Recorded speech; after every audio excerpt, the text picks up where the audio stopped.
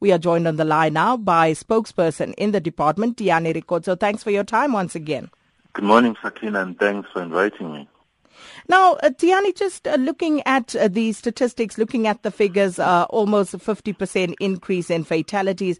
Clearly, the message is not getting through to road users. What are you going to do differently now as a department to bring about changes? Absolutely. We're quite concerned and disappointed by the outcome of the Easter weekend traffic situation, because indeed, when we approach each and every busy period in December holiday season and Easter long weekend, we do look at what we have done in the previous year and what is it that we need to improve on to avoid further bloodbath on our roads. However, regardless of all those heightened operations, heightened enforcement, heightened communication, we continue to see a situation whereby a number of people continue to lose their lives. And there I say that they're unnecessarily in many instances, because there is a huge human factor, human error involved in most of these crashes. Here we're talking about drinking and driving, we're talking about people driving at breakneck speeds, we're talking about people who deliberately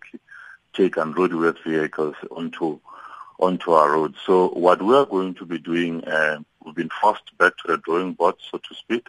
The minister will, at the earliest opportunity, congregate with the MECs responsible for transport, safety and roads in all the provinces.